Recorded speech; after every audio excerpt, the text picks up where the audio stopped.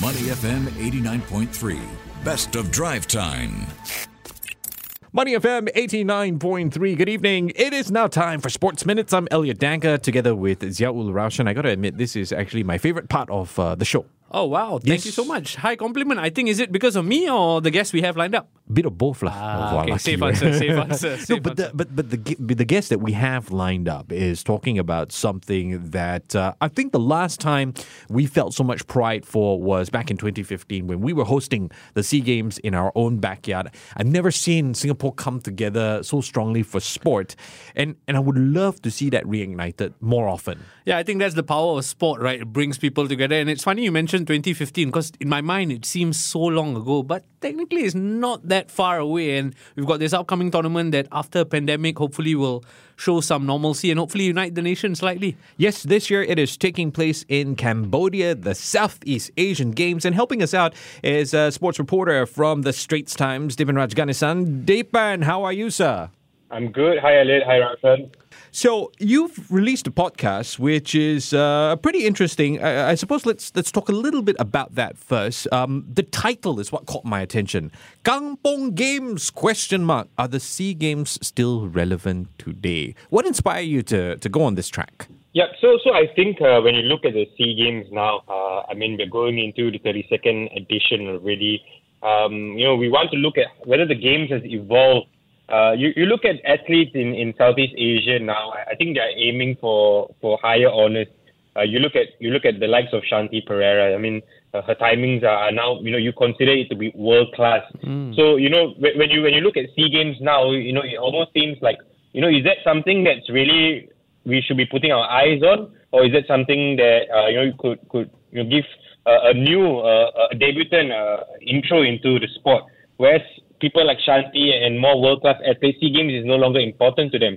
And then you look at another aspect of how the games are run. Most likely, the host will always prioritize games or sports that they excel in.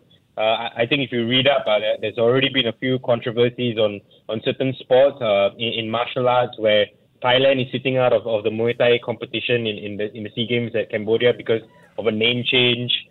Even in other sports, there are certain sports that are being dropped, certain sports that suddenly appear, and usually nations prioritize the sports that they excel in. So, it gives birth to all these names like Kampong Games, and it's not a term that I use.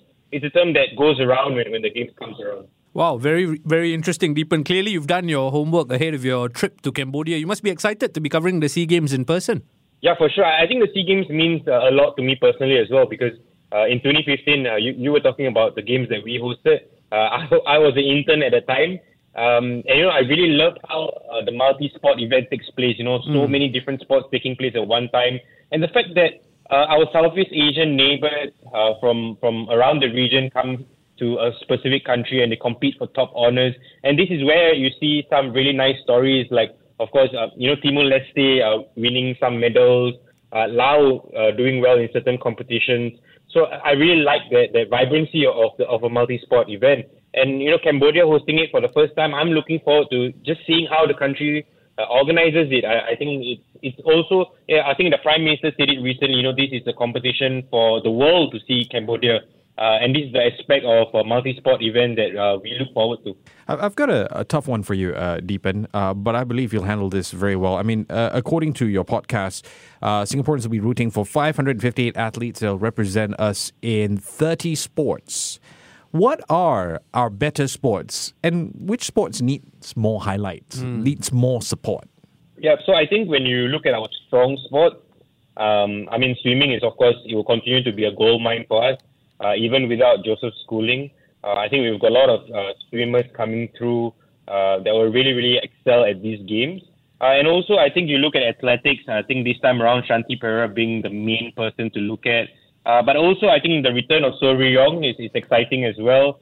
I think Chen Xiang, who's a national hurdler, I think he's going into the games in good momentum, so I think that's good.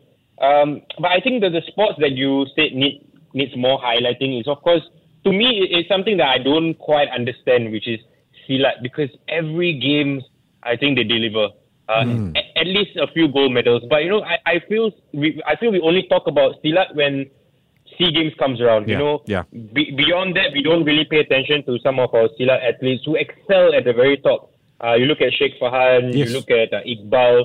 I think they're all fantastic athletes who really, really, put 100% commitment to the cause. And I think fencing is also another sport that, only gets talked about when major competitions comes around, but they are another sport that I think more should be talked about. And wushu as well. I think they are a sport that, you look at and they have delivered in the recent games. So these are certain small sports that you look at. I mean, of course, besides the fact that football is, it's a sport that everybody loves and everyone's going to be watching our football team.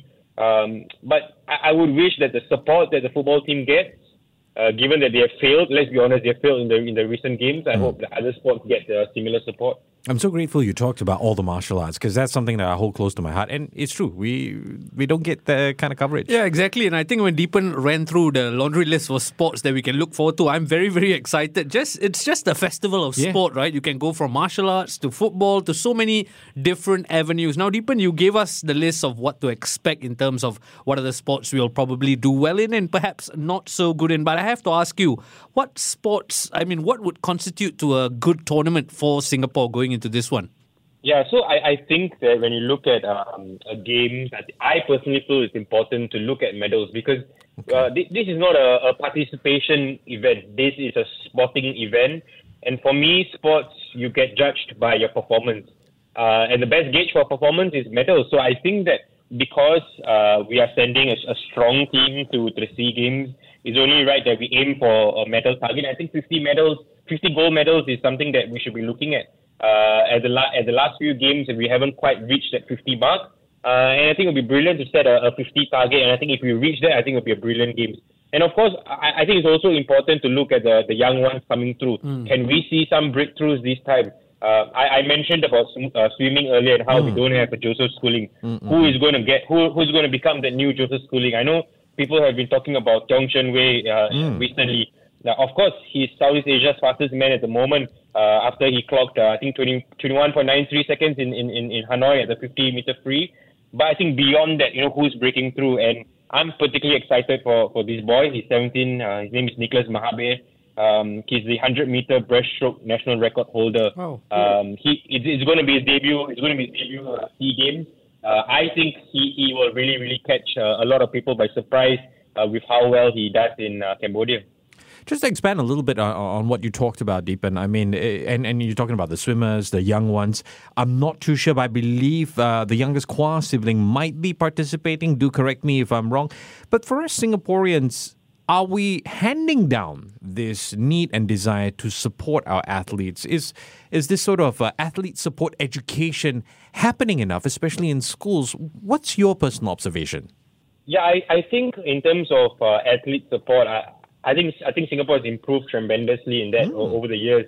But I think you mentioned schools as something that, I personally have a lot of passion in because I don't think, from what I hear, enough is done about being a sportsman, wanting to be a sportsman when you're in school. So in schools, I think you should show people, what Singaporean sportsmen have done. Not just in the recent past, but even our old ones like Kunalan, Glory Barnabas. I think they have all set a path where, you can look at athletes and say, hey, I too can reach the world stage. I too can win medals for Singapore. It's not just about, excelling in your education and then saying that I've made it I've made it in life, whether you're a man or a woman. I think you look at sports, I think it's an avenue to bring glory to yourself, to your family, and for Singapore. I'm not sure if enough is being done in school to show that is a possibility. I mean, we look at sports in isolation. We look at maybe Joseph Schooling winning the Olympic race and say, hey, wow, Singaporean winning the Olympics. But then so what? Are there enough conversations that take place in a classroom showing what it took Joseph Schooling to get there and why it means so much for Singapore to have Olympic gold medalists? I'm not quite sure. So, I'm not quite sure if it's being worked into, PE lessons for the sake of it, because I'm not sure about you guys. When I was in school in PE, you don't really look at sporting heroes from Singapore. I right? only play football. I mean, exactly. PE lessons are more for playing sports. So I hope that's being pushed into the curriculum to show Singaporean young Singaporeans that, we have Singaporeans who have done well in the sporting scene. Well, my only goal was to do pull-ups to pass NAFA. Yeah, exactly. But I love the point Deepan makes. Sorry to interrupt. I love the point Deepan makes because it is physical education, right? You want to educate the masses about these idols, sporting idols who Singapore have created, and it shouldn't be just recent past that plays into picture when you come about this. You want to talk about the past glories as well, and I guess the SEA Games is a great opportunity for someone out there to go and write their own story that will hopefully be told. Yeah, for sure. I think which is why I think the SEA Games is important to answer the top question, about the podcast that I had about whether SEA Games is relevant. To me, it will always be relevant because it is a platform for a young guy to come through and show who he is or who she is. So which is why the SEA Games, no matter whether it's Singapore, whether it's Cambodia, Malaysia, Indonesia, it will always be important because without the SEA Games, we won't see breakthroughs. I mean, Joseph Schooling's breakthrough, came in the SEA Games.